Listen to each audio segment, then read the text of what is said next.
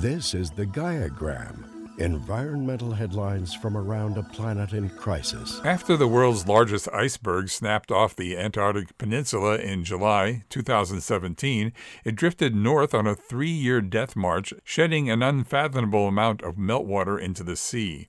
Now, a new study of the doomed iceberg named A68A reveals just how much water the infamous megaberg actually lost, and how that could impact the local ecosystem for generations to come. Using observations from 5 satellites, the study authors recalculated that the iceberg A68A lost more than 152 billion tons of fresh water in just 3 months, a mass equal to the incomprehensible volume of water that could fill more than 60 million Olympic-sized swimming pools. A recently published study predicts climate change will cause the nation's flooding losses to jump more than 26% over the next 3 decades, with disadvantaged communities shouldering an outsized share of the economic burden.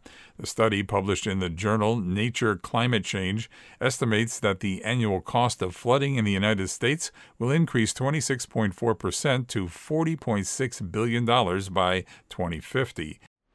The state of Louisiana is now accepting buyout applications from some property owners in a Livingston Parish neighborhood that continually floods. This buyout program presents an opportunity for residents to relocate their families to safer areas, while also providing long-term benefits for the resilience of the community.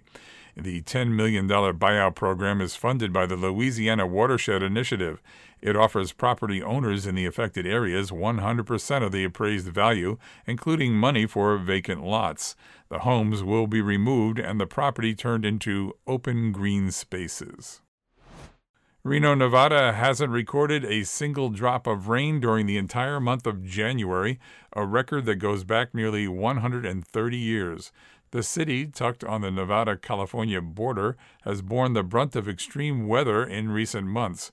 According to the National Weather Service, Reno experienced its wettest October on record last year after an annual amount of rain fell on northern Nevada in just 2 days.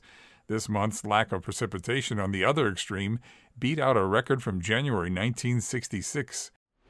Several Saudi Arabian cities last month witnessed a sharp drop in temperatures that had been unprecedented for many years. The mercury dropped to an average sub-zero 3 degrees Celsius in some cities, while snow covered 6 northern cities. The city of Tureif in the northern border region recorded minus 6 degrees Celsius, which is the lowest temperature the kingdom has ever witnessed over the past 30 years. Meanwhile, at least 21 people died in northern Pakistan after thousands of vehicles became stranded recently in a blizzard. Officers had to evacuate thousands of people who were stuck in the area northeast of the capital. Unable so far to persuade nations to slow carbon emissions and climate change, which is increasing world temperatures and ocean levels, the travel-friendly Maldives is working on a drastic Plan B. It is creating an artificial island set 3 feet higher than many of its other islands, with vertical housing for half of its people. The island nation is also planning 5,000 homes floating on pontoons able to rise with the waters. Supporters of the Plan B say it's better than an idea floated a decade ago, which was move the entire populace of 550,000 people to Australia.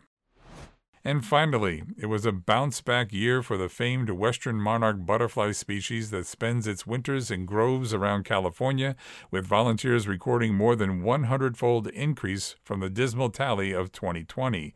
A total of more than 247,000 of the black and orange striped insects overwintering there were counted by more than 100 volunteers during the Xerces Society for Invertebrate Conservation's 2021 Thanksgiving count.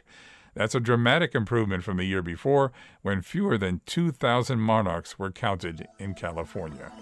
This was the Gaiagram, environmental headlines from around a planet in crisis.